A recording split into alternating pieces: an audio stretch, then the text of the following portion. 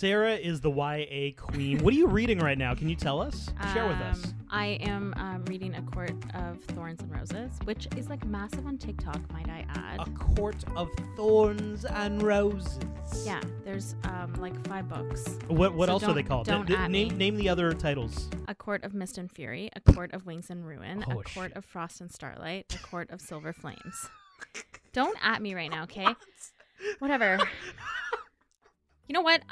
It's massive on TikTok, so... You know what? I was embarrassed by my book club. Your general reading is ridiculous. It's fantasy fiction. Welcome to the Rom-Com Rewind podcast. Hi, I'm Sarah. And I'm Devin. And like you, I love rewatching movies over and over again. You made it here. You love romantic comedies. It's great. Let's be friends. We do as well. So this is a show where we rewatch rom-coms, break them down a bit for you, maybe take a peek behind the curtain, dig beneath the surface, and decide, does it still hold up? This week we have Date Night. And before we get started, if you're listening to us on Spotify, throw us a follow, subscribe on Apple Podcasts. Please leave reviews. They help other people find us. Tell your friends about us. I think Spotify has a little bell icon. You can get notified. So we'll be on your phone. We'll be like, hey, there's a new episode. And if you want to reach out to us, Instagram and TikTok at Romcom Rewind. We also have an email address now. And Avery, our friend Avery, already pulled through. We already have an email. Avery said, hi, Sarah and Devin. I love your podcast, and I listen to it every day. I think you should do Mamma Mia for a movie. Oh, I love Mamma Mia. I'm down. Back to the Amanda Seyfried thing. Yeah, love it. Wait, I think I said Amy Seyfried in my... Oh my God, the spelling mistakes in this email, I just realized. Oh, you're horrible. You should reply to Avery and tell, and just mention, hey, I messed up. I said Amy say friend. I added an N. Stop. I can't. Oh no. She's going to think we're so unprofessional. I'm dying. This is why, right now. If you message us on Instagram, 100% of the responses, like I see them and I'm like, God. If Sarah needs any help replying or if somebody's chirping me, I see them, but Sarah responds to 99% of those messages. So Avery, this is why. Yeah, I'm responsible for those spelling errors, I guess. Please, and no. For those spelling errors, it's you. This email is definitely me. I'm so sorry, Avery. If you want to reach out and see how horribly Devin responds to your email, send him an email. romcomrewind@gmail.com. Date Night is a 2010 romantic comedy directed by Sean Levy and written by Josh Klausner. Sean Levy has also done Night at the Museum, Cheaper by the Dozen. Oh, cool. I loved that movie. Very recently, Stranger Things and Free Guy. Oh, wow. Okay, Free Guy. Guy's on your list, yeah. Yes, it is. I'm really excited. I want to watch it. Because Ryan Reynolds is Ryan Reynolds. And then it's a cool... it is a fascinating concept. It's very cool. Date Night is the story of Phil and Claire Foster, played by Steve Carell and Tina Fey. The Fosters are a married couple from New Jersey. They got 2 kids, and they're kind of in one of those classic marriage ruts. They maybe lost a little bit of the spark in their marriage. Every night is the same. They come home, kids, dinner, bed. Every week is the same. Oh, except for date night, when they go to the same local restaurant and make up stories about the other couples they see around them. My favorite. Until the tipping point.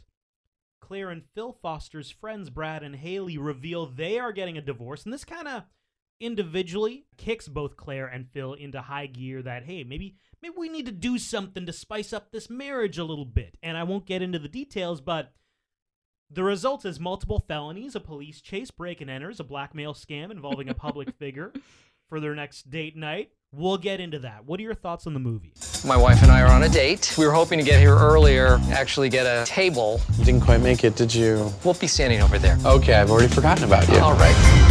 Triple horn? Party of 2? Maybe we should go someplace else. I want tonight to be different. Triple horn. Us. What are you doing? We are the Triple Horns. Great. Excuse me, Mr. and Mrs. Triplehorn. Get up. Now. So it's definitely more of a com than a rom, and we've done a few more romantic movies lately, or rom-coms in general. So we want to kind of throw something fun in there. So I think this movie is fun. You know what, though? It's so funny because this movie I always get mixed up with Game Night.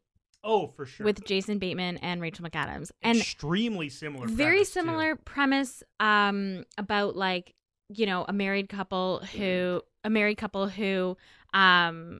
just needs to spice things up a little bit and you know, in they're kind of stuck in their ways in terms of like a little bit of a rut. And I always get these movies confused, and for the entire week I think I was calling this movie Game Night. And so when I went to go watch it, I wrote Game Night and I couldn't understand why I couldn't find it, and then I remembered that it was called Date Night. But anyway, it's fun. This movie's fun. I love Steve Carell and I love Tina Fey. Like, I love Tina Fey. She is so good. She needs to write a Mean Girls too. Do you love them in this movie? I liked them in this movie. I'll be honest, sometimes I found them really stupid. I'm glad you brought up the Mean Girls thing, because this movie, I think this movie's really solid. But much like their marriage actually on screen, it just didn't have that next level magic. It didn't have that secret sauce I thought that you would get if you put Tina Fey and Steve Carell on screen together. You know, they're two of the best comedic actors of the last 10, 15 years. And I was expecting that Tina Fey style Mean Girls gleam, and I was expecting that Steve Carell starring Crazy Stupid Love charm. And I thought, you know, like, those are two A+ movies, sure. What ultimately resulted in putting these two amazing stars and comedic actors together was like, oh, this is a very good movie. Yeah, like mediocre. I wouldn't say mediocre, but yeah, it's not on the same level as those two I previously mentioned. And that's what I think I was kind of hoping to see. Like, when these two hit, it's amazing. It's spectacular. Yeah. I wonder if like Tina Fey would have wrote the movie. Great question. Would it have been different? Can we talk about the cameos in this movie? Yeah, well, holy moly. They elevated, and at one point there is, I wouldn't call them cameos because they're not playing themselves. Oh yeah, no, that's true. They're oh my just, gosh, okay, yeah. I don't know why I keep saying side characters that Correct. are amazing actors. There's two. Yeah. I think you already know who I'm talking about. I think they actually saved the movie. The pacing, I was losing energy at a certain point, and then these two people come on screen. I'm like, yeah, and then the way they're, I'm like, oh my god, I love this. Okay, wait, who? I'm back in. James Franco and Mila Kunis. Oh my god, yeah, definitely. 100%. I thought the movie was starting to drag for me a little bit at that point. Yeah. I'm like, okay, like, where are we going here? Mm-hmm. And then we get, I'm not gonna give away too much. It's my best don't. scene, Oh, okay? Yeah. Yeah. So, like you said, they live pretty normal lives. 2 kids, real estate agent, accountant. You know, they live a solid lifestyle in New Jersey.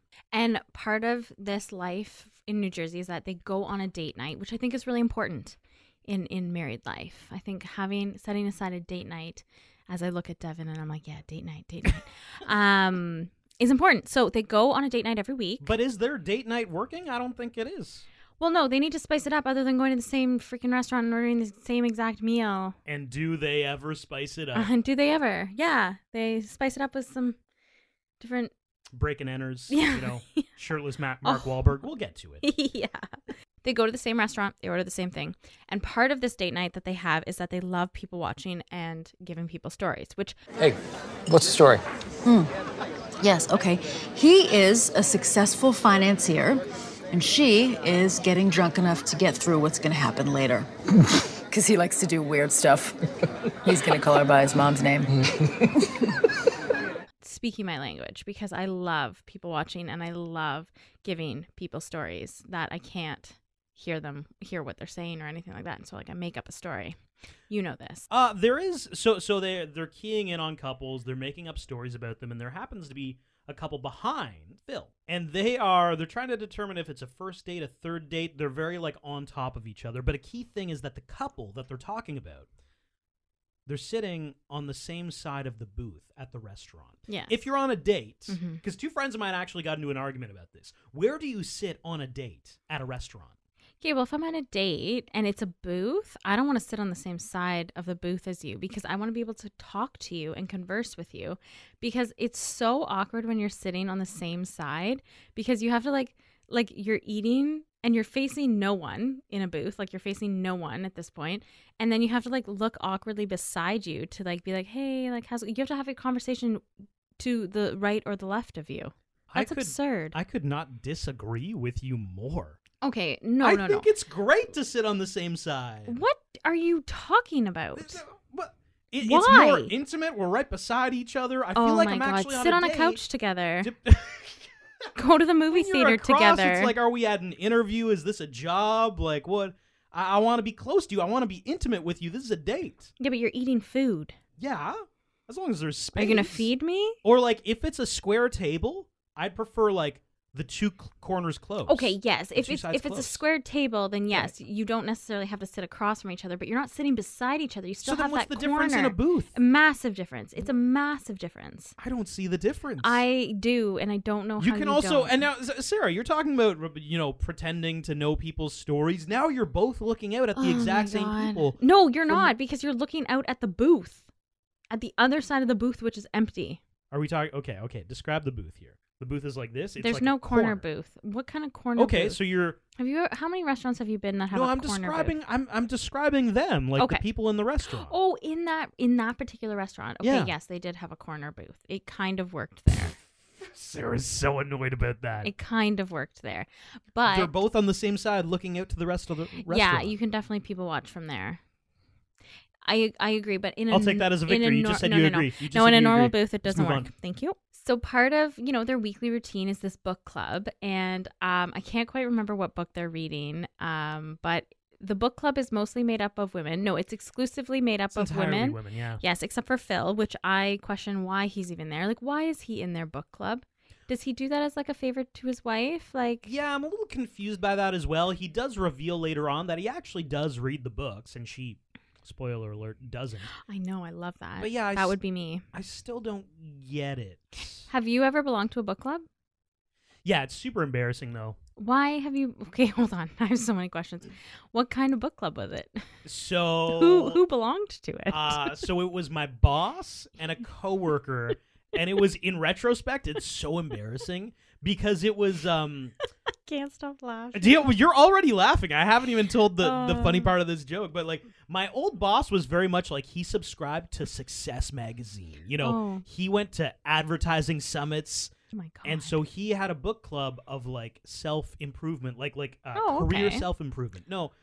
So we would read like those, like, not self-help, but just like the one thing to skyrocket your business, like break that glass ceiling. yeah, stupid books like that. And there were a bunch of us, and honestly, some of the books had some nice takeaways. But now in retrospect, I'm like, holy shit, this was a pretty stupid book club. A little bit embarrassed by it.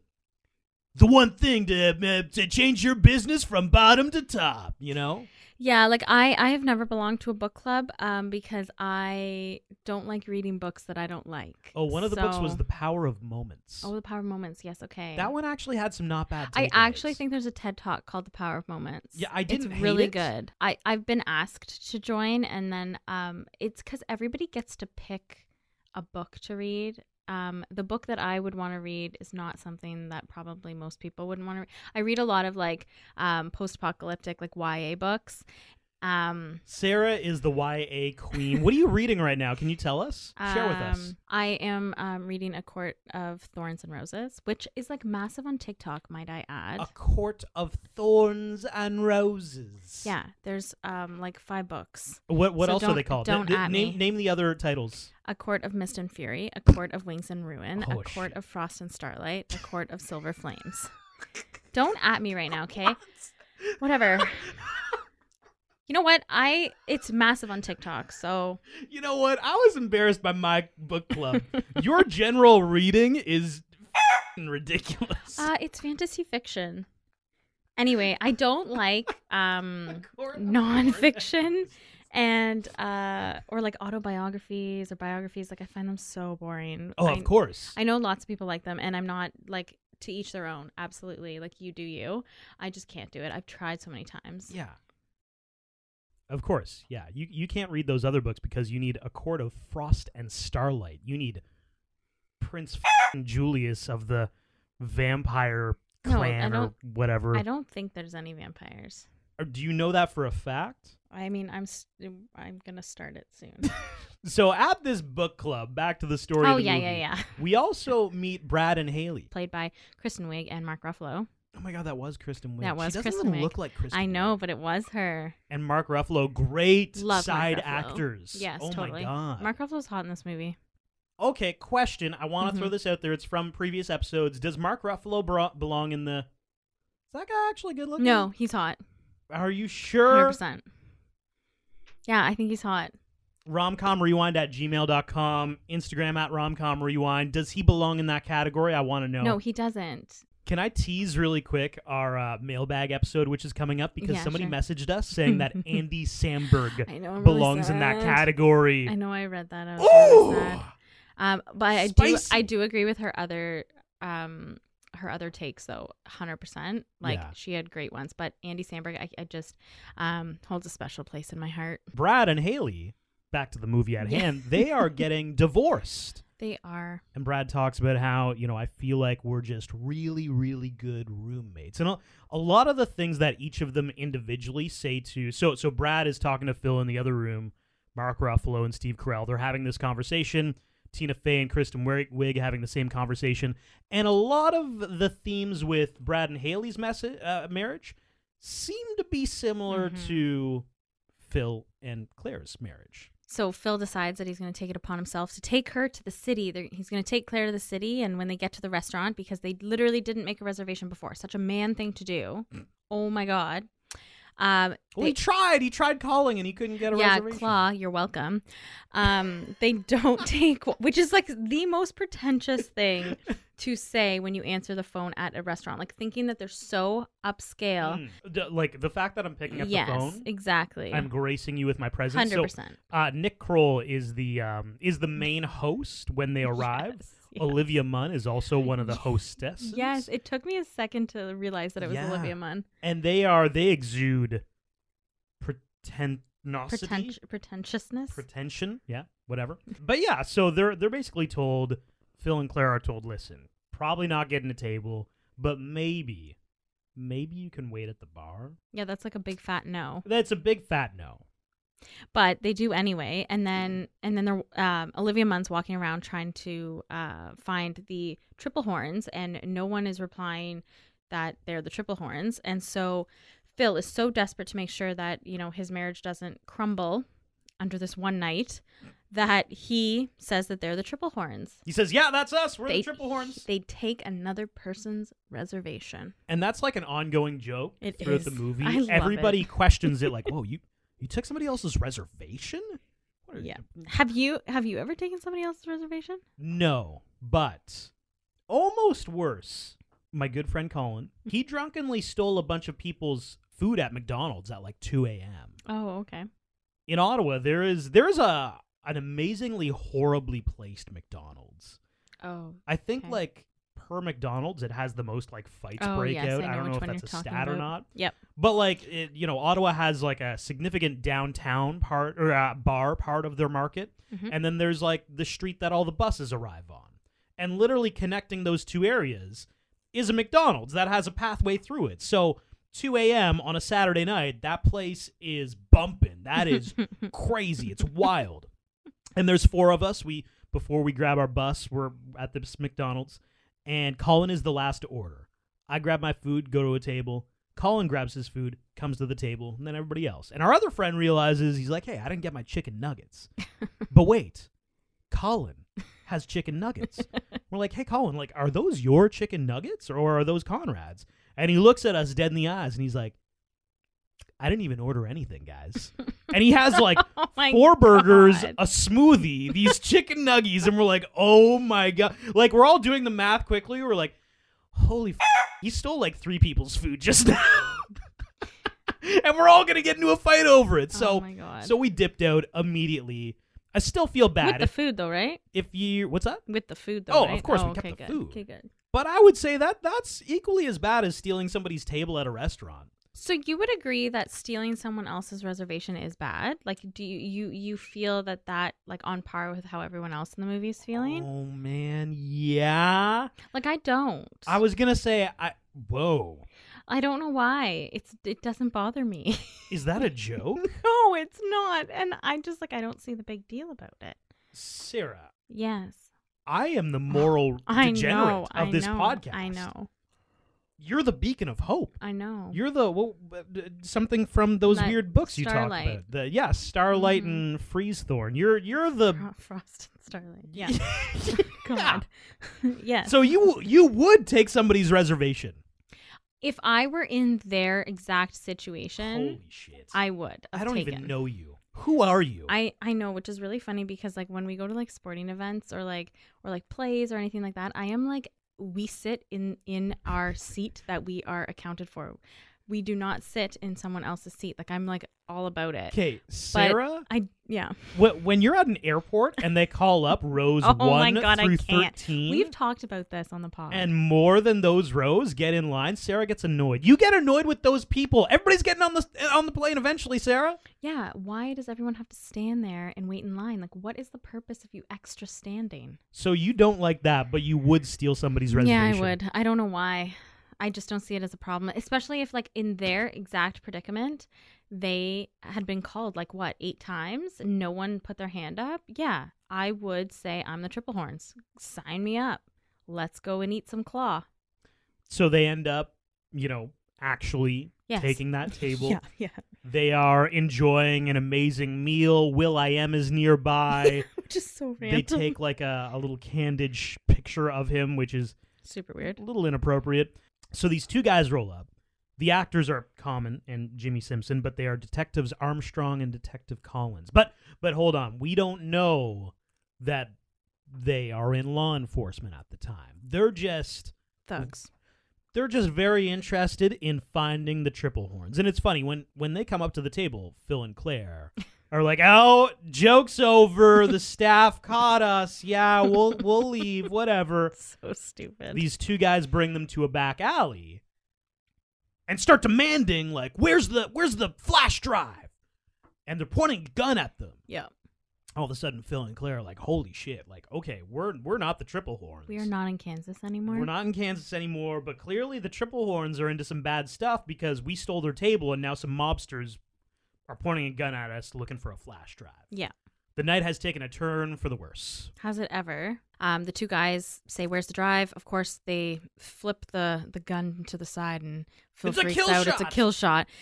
So he says, we have the drive, takes them to Central Park, which is probably one of the worst places to go. There's literally no one around. They go to the boathouse, and then they escape. They do escape from the two guys in the world's slowest motorboat.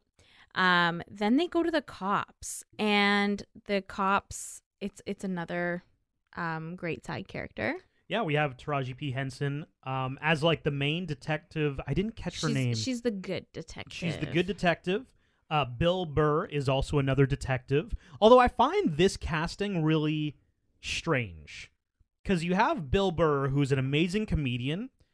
He might say 3 lines total in this movie, and aside from that, he's just giving glaring looks at people. He's just perpetually annoyed. Maybe this was a movie that he was trying to break out into acting. You're right. I want to start acting well, we got this detective thing where you just glare at people. Yeah. Bill Burr's yeah, I'm a comedian, but I guess I could do that. He's I Bill. could glare. He's Bill Hader's character in Forgetting Sarah Marshall. Oh my God. Why are you there aside from just being dour and angry? But so Phil and Claire explain to Taraji P. Henson's character, listen, these guys were after us. They were pointing a gun at us.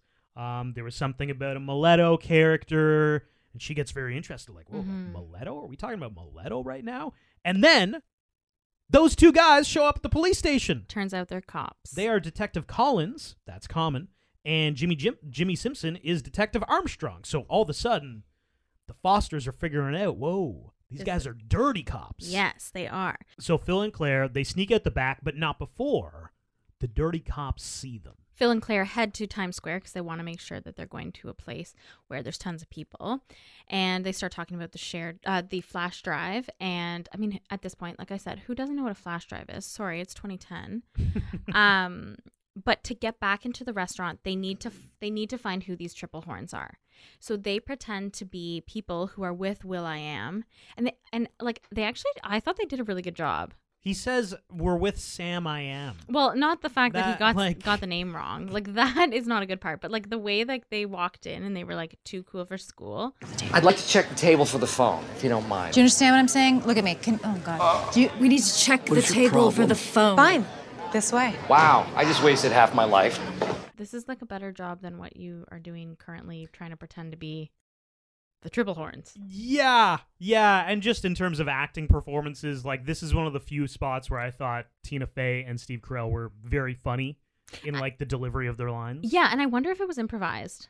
Yeah, it might have been. Like, I wonder that, but yeah. So they find the phone number, and Claire happens to know a guy who can help with that phone number. Yes, and so they go into like they kind of go on a goose chase a little bit. So Claire and Phil they break into a real estate office to find the name of a guy who Claire was helping show houses in New Jersey and ended up buying a house in New York from this real estate office.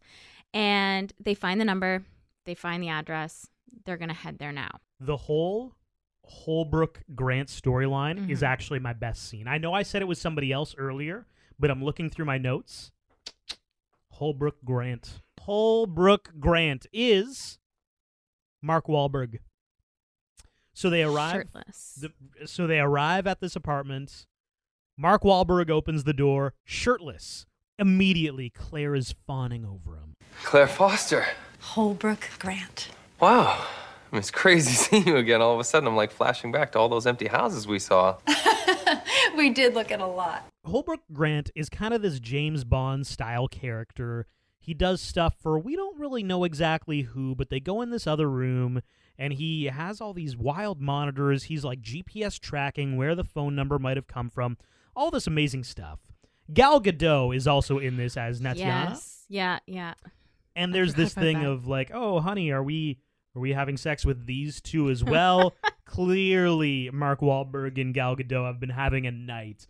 But I just thought, I think it's funny, and maybe this is very reductive. I find it funny when actors play very stereotypical archetypes of characters they already do. Like, that is basically making a joke like, hey, Mark Wahlberg does a lot of action movies. He's shirtless a lot. Let's just make him a James Bond who's shirtless. They could have put Matthew McConaughey in that movie. 100%. That would have been hilarious. Yeah.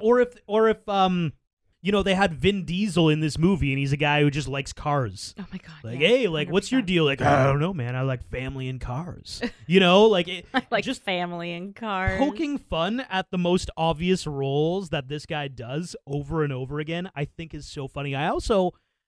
I just love that he's like, just be shirtless for 15 minutes and have Tina Fey fawn over you. And that's the crux of his character, and I love it. It's so funny. I actually liked his character in this movie. I love his character. I liked Mark Wahlberg in this because I don't always like him in every movie he plays. Yeah. But I did like him in this movie. Holbrook Grant does put them on the right trajectory. Yes. We know where the actual Triple Horn phone number came from. Yeah, they triangulate the signal. Somehow. Yes. Yeah, into an apartment building. And so just as they do that, though, the dirty cops show up to Holbrook's establishment. And So they broke into that real estate office. The police find video surveillance of the Fosters breaking into the real estate office, and they track it to, they looked up the address of a Holbrook Grant. So the dirty cops are there. yes. And so they're knocking, and Claire and Phil get away in one of his very expensive cars out back. So they get to the apartment building where the cell phone signal is coming from. It's under the name Felton. They try to climb the side of the building. And honestly, like, why not just ring every single apartment in the apartment building and then somebody's going to answer and then just pretend to be somebody else and then let you in? That would be your strategy? It wouldn't be your strategy. It would be my strategy, 100%. I've seen it in so many things that's what mine would be. It's probably late at this point, right? Like midnight? Maybe still. Exactly. Somebody After would dinner. like, oh, what? And press it. You wouldn't just go up the fire escape. No, I wouldn't. Would you? That's what you would do? Yeah, 100%. I'm No. breaking into somebody's house. I'm not ringing everybody else's doorbell before I come up and knock on the front door. Yeah, but do you know that they were going to break in? Maybe they would have knocked and asked. No, you're not knocking. You're breaking into the Triple Horns to steal a flash drive. You're not knocking. Oh, see, I thought they were going to just like knock and like talk to them because they literally rung the apartment and they weren't there. So they obviously were going to try to talk to them. So I've been curious after watching this movie, do you think you could survive a night like this? And that answer to that question, Sarah, means that no. Yes, you I would could. Not. You're breaking in. 100% you're breaking into their place. You're stealing the flash drive. They didn't really you're break out. in because their window was open. Yeah. Okay, well, no, that's still breaking in. Definitely. A lawyer would say, yeah. just because the door's unlocked, you're still breaking and entering, okay? They should really lock that window. Yeah, they should. You're right, they should. That's a fair point. Oh, I'm crying. I'm laughing so hard. Oh, my God. Okay, so whatever. They climb the fire escape into the side of the building, and they walk in. It looks like nobody's home, but in fact, they are home. This is my best scene. Oh, it is your best scene. It is my best scene. Yeah. So it's James Franco and Mila Kunis in Taste and Whip It. Taste and Whip It. Those are their names in this movie. Yeah, that's right. They're the Feltons. They're the Feltons. Yes. / Triple Horns. / their alias Triple Horns, because I don't know. He says there's something to do with something that he likes that's called Triple Horn. Yeah. And I think this is a great pick for your best scene because the movie, the pacing had kind of slowed down a little bit. We've, like you said, gone on a little bit of a goose chase. But then finally, we're going to meet the Triple Horns. And the characters of Taste and Whip It, James Franco and Mila Kunis, they're apex energy. He has a tattoo of her face on his chest. Yes. Before they leave, he pounds it. Like, this is us. You know, this is home. This is home. Yeah, it was like the movie had kind of just the energy was falling off a little bit, and then boom, we got James Franco being ridiculous. We got Mila Kunis being crazy. I love it, and I'm here for it. So the Fosters are asking the Triple Horns, "Hey, Miletto's after you guys. He thinks we're you because we stole your reservation." And they once again were like, "You just took our reservation? Who does that?" Yeah, what kind of people are you? Who cares? My It doesn't God. real. It's not a big deal. Who does that? Wait, how did you find us anyway? I know. I really didn't understand this. "How did you? You're a monster if you didn't understand it." That was a running joke through the movie. No, I got it, but I just like every time it was brought up, I was like, "Yeah, it's not a big deal." Yeah, it is a big Move deal, on. Sarah. That's why nobody wants to move on. And once they realize, like, oh wait, like Miletto's coming after you for this flash drive, like, dude, we gotta get out of here. They have their go bags. They jump into action. Whip It and Taste, they leave through the fire escape, and they dip. But the Fosters now have the flash drive. Sometimes throughout this movie, they're just so stupid. I'm just like, come on, guys. They're like, very catch stupid. up. They're very naive. They're very naive, which they would be, right? They live a very, regular life in New Jersey. And I also like this scene because James Franco and Mila Kunis, when the Fosters sit them down and are pointing the gun at them, they kind of bicker about their relationship a little bit. I have no trust that I can pull things through. Yeah. I can't do anything right. I buy the wrong soda, the wrong beer, I hear you, man. the wrong nipple clamps. Well, Those clamps hurt me. And then you come home and you don't even look at me. I have to beg you to have sex with me like it's a gift. And forget about the anal. Forget about the anal. It's forgotten. I am sorry if I am a little tired after working all night to just come home and jump on you and give you a free lap dance. Maybe James Franco and Mila Kunis, their love life is very similar to Steve Carell and Tina Fey, the Fosters. But as soon as calamity strikes and, babe, we gotta go, they're a team. They're on the same page. They know exactly what each other are doing. And it was kind of this, like, duality of, the Fosters are trying to figure this night out. Everything's going wrong. And when Whip It and Taste are faced with the same thing, they know exactly what to do. There's no fear. They're on the same page. And then it proceeds, so they leave. So Taste and Whip It are gone, and Claire and Phil leave the building. I don't know how they leave the building. I'd like to know if they left the same way they came or if they went down the stairs. But anyway, then it happens into a car chase. Yes, the car chase was kind of stupid. The car chase, I literally have the car chase. This scene is so unrealistic. LOL. The end of this story, though, is that they end up getting away from the cops, but the flash drive is lost. Into the water, Into in the the lake. river. Yeah, yes, in the river. yes. So they're on the subway home, and he says, "Oh, it doesn't matter anymore. Like, we don't have any info. It's at the bottom of the river." And she wants to know the whole story. I do this to you. Women want to know how the conversation went, every detail of the conversation. Women like details. I know I do this to you all the time, and I think it does drive you nuts, but you do usually like try to give me, but I always want more, like tell me exactly how the conversation went. And to be fair, in this scenario, I think she wasn't all that wrong because exactly. Because before the flash drive went into the river, Phil did see what was on it. Yes. And what was on it was incriminating blackmail about the district attorney, Frank Crenshaw. Yes, and he doesn't think it's important anymore, which obviously it's important, dude. Like, those are blackmailing photos. The fact that you didn't think that those were blackmailing, you literally had a reaction in the cab saying, "Oh my God, is that the district attorney?" Like, yeah, dude. So, like, why not tell your wife that? Like, what? So they do hatch a plan. So they go back to Holbrook for help, and Holbrook is like reluctant to help them at first, but then we see them go into the apartment to talk to him. We don't know what the plan is, but they go to the Hippo Club to see the district attorney because that's where he hangs out based on the pictures from the flash drive. And I think Whippet was also a dancer there, right? Was that Yes, the connection? and that's how she got the photos. The photos. Yes. Claire dresses up as a dancer to try to kind of infiltrate the club. The district attorney's interested in both of them in his VIP suite with all these other dancers. If we have best scene, can we also have cringiest scene? This was so cringy, uncomfortable, and I think unnecessary. So they're in this VIP room. They got Crenshaw. He's right there. Played by a great actor, too, by the way. That's William Fichtner. And he's obviously on a lot of drugs. And he's like, I want those two to dance. I got a question. What is their objective here? To blackmail him, I think. So all they need to say is, "Hey, we know about the whatever." Yeah. So then why? I don't. You can yell that from across a room. 100%. He's like, "I want you guys to dance before you come over to me." Yes. And they do this extremely uncomfortable dance. So yeah. Side note: it was all improvised. Of course it was. That dance. It was hot garbage, that dance. That dance was completely improvised. If that was by choreographed, I'd be embarrassed. Yeah, I know. That's a good point. That's that was bad. Yeah, no, that's a really good point. So they end up blackmailing him after this very cringy dance. They do say, "You know what? We have something that you want." He's like, "What do I want?" He's like, "The flash drive with pictures of you, incriminating photos.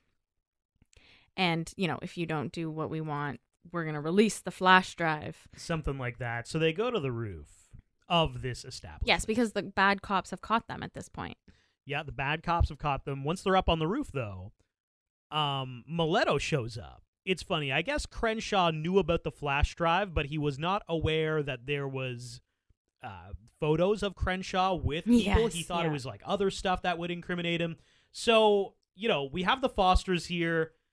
We've got Mileto, we have Crenshaw, and kind of everybody's arguing amongst themselves. Everybody isn't against the Fosters, but they're kind of against each other. Yeah. And then we have this was the only really cheesy moment of the movie where Phil is looking at Claire. He's like, "Trust me." Oh my God, I know. Because there is a theme in this movie that everything he plans goes to shit. Absolutely. So finally, she trusts him. She calms everybody down with her mom voice, which, once again, kind of cheesy. And at the perfect moment, the police arrive. Yeah, that was a cool part, though. I have to say, like when the helicopter came up, I was like, "Yeah." Oh, really? I thought it was kind of cool. You're just saying that for me. That's okay, though. Yeah, I am. I thought it was kind of stupid. But Phil had told Holbrook, call the police and tell them to go to such and such a place. Mm-hmm. Phil obviously doesn't have the flash drive, but he did mic himself up. He was wearing a wire, as they say. So he, although did not have the flash drive, he caught all that incriminating evidence from Crenshaw and Mileto. Yes, they got them both. The Fosters are absolved. The police are going to have the evidence on everybody else. All is good in the world again. And I think their marriage has spiced up a little bit. And it's like, man, a good movie, a lot of funny parts, and I'm still happy with the ending. The way we got there, though, I think those two just didn't have the magic. The magic honestly was with the Taraji P. Hensons and was with the James Francos and the Mila Kunises and the Nick Krolls. I thought all those extra people, Common, added more to the movie than Steve Carell and Tina Fey themselves, if that makes sense. Yeah, like I think the writing for their characters could have been a little bit more edgy and funnier, right? Yeah, and it's kind of tough when you walk into a movie and it's like, okay, your character is bland, and yes, your it's supposed marriage to be bland, right? Yeah, your marriage kind of sucks a little bit, and you're like, okay, how do I give this character life when the point of this character is to literally be kind of shitty, with their lives? Yeah.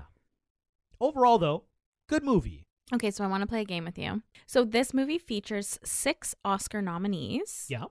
As well as 1 Oscar winner. Okay, Steve Carell is for sure nominated for something. Foxcatcher, maybe. Tina Fey is probably nominated. Taraji P. Henson nominated. Yep. Hidden Figures, maybe. Throwing it out there. Okay. Nick Kroll wouldn't. Olivia Munn, probably not. Shoot. Oh, William Fichtner, maybe? Mark Ruffalo. Oh, I think James Franco was nominated, wasn't he? It's either James Franco or Kristen Wiig for the last one. I'm going to say James Franco. Those are my guesses. Okay, so great guesses. So Steve Carell was nominated for Foxcatcher. Nailed it. Correct. Mark Wahlberg nominated for 2 Academy Awards, The Departed and The Fighter. Oh, The Departed was an amazing movie. Yes. Yeah, feel it. Taraji was nominated for... Hidden Figures? No, The Curious Case of Benjamin Button. Oh my God, she was in that? Right? Kristen Wiig was nominated for Bridesmaids. Wow. Okay. Mark Ruffalo nominated 3 times. Foxcatcher, Spotlight, and The Kids Are All Right. The Kids Are All Right. Good movie. We should do that one, actually. Yeah. And James Franco was nominated for 127 Hours. Okay. And... Yes, I could have guessed that. Yeah, so listen to this. The 1 Oscar winner out of all of those actors is Common. Oh! He has won an Oscar. What? For the best original song in 2015 for the song Glory. Oh my God. Did I see that coming? No. No, I did not see it coming. Not either. at all. So Tina Fey has not been nominated. Tina Fey has not been nominated for one, no. Wow. That was a miss. Okay. Yeah. Quick facts. Mark Wahlberg is shirtless in all of his scenes. His scenes were carefully filmed at specific angles to avoid showing a tattoo of Bob Marley that he has on his right shoulder. Oh my God, really? Even though he was shirtless the whole movie, there is a dedicated wardrobe assistant for Mark Wahlberg listed in the end credits. So you're saying during this movie he's shirtless the entire time, but we never see the back of his right shoulder. Correct. Fascinating. Gal Gadot's character in the movie is named Netanya. It is the name of an Israeli city and not a common Israeli female name. The name of the gentleman's club where the Fosters go to meet the district attorney is called the Peppermint Hippo. This name is based off of a famous chain of gentlemen's clubs called the Spearmint Rhino.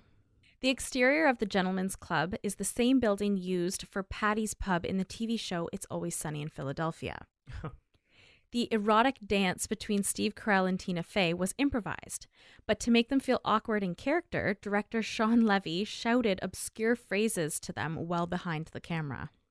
There is a scene where Claire Foster is getting ready for bed, and she is shown wearing a University of Virginia t-shirt. Tina Fey graduated from there in 1992.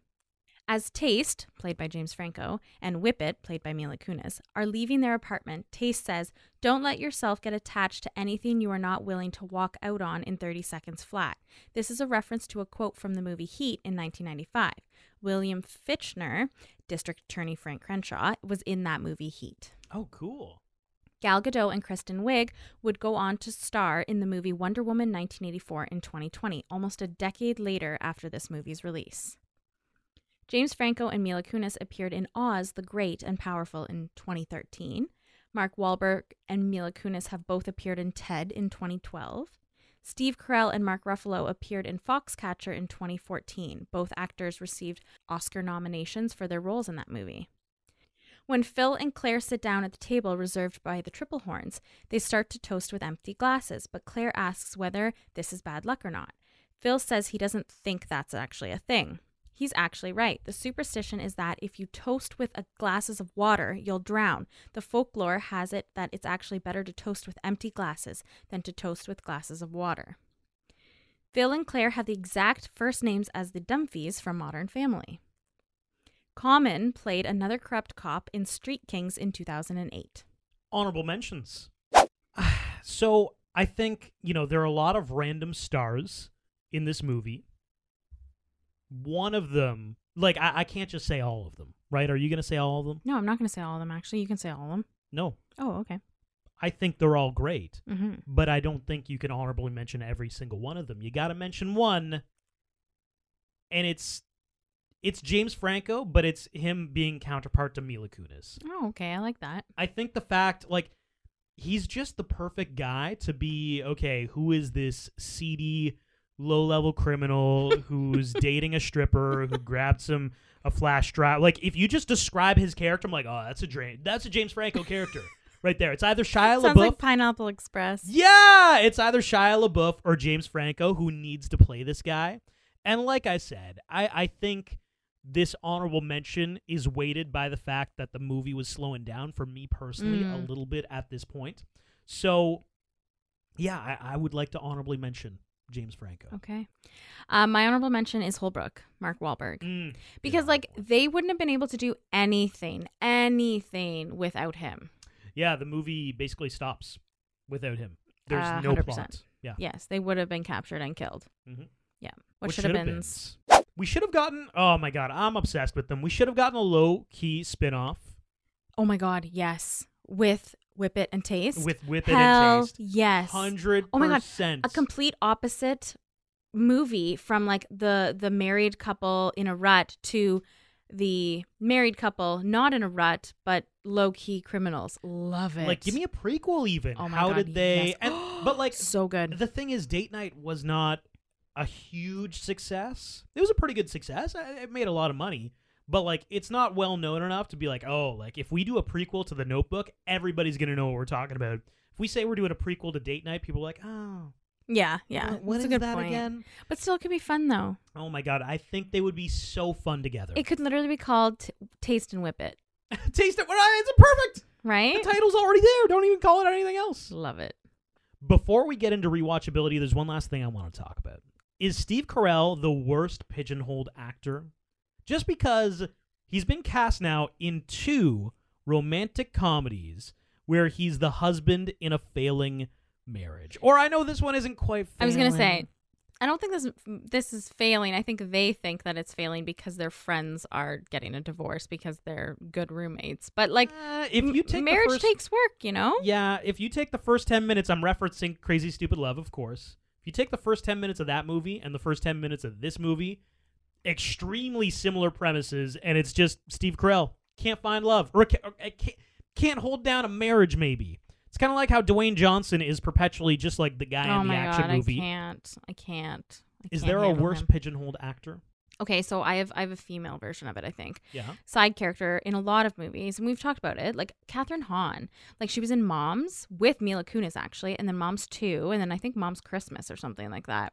But she ends up playing, very similar side characters. She's always the best friend. She's always, there. What did she play? Was she in... Or Judy Greer, I was about to say the best friend. The person you're describing right now, I understand Kathryn Hahn. She also is that, yeah. You just described Judy Greer, though. She is. The classic best friend in every single romantic comedy. I love it. Yeah. The only other person who's worse, I think, is Sean Bean. Sean Bean. He's the guy who dies in everything. He's Ned Stark in my God. Game of Thrones. Yes. He is Boromir in Lord of the Rings. He is. There used to be a website that was pleasestopkillingseanbean.com because he has died on screen 25 times. That's a stat. That's real. Oh my God. Poor guy. We just love watching him die. He's perfected death. Yeah, apparently. Rewatchability. So my rewatchability is Chemistry. This even feels high because I don't think their chemistry was good. 3.1. Storyline, 3.1. Thirst factor, 3. Imagination, 4.4. Soundtrack, 3. Cheese, 2.5 for an overall score of 3.18 out of 5. Okay. So my rewatchability is as follows. Chemistry, 3.5. Storyline, 3.1. Thirst factor, 3. Imagination, 3. Soundtrack, 3. Cheese, 2.75 for an overall score of 3.05 out of 5. 3.05? Yeah. Wow. I know. Okay, thirst factor. You gave it a 3, I gave it a 3. Yeah. Like 1.5 of that is just Mark Wahlberg. One of it. Okay, so interestingly enough, it's a trifecta. It's James Franco, Mila Kunis, and Mark Wahlberg. Yeah, the main stars of this movie don't contribute to the thirst factor of the movie. Yeah, not in this case, no. This has been the Rom-Com Rewind of Date Nights.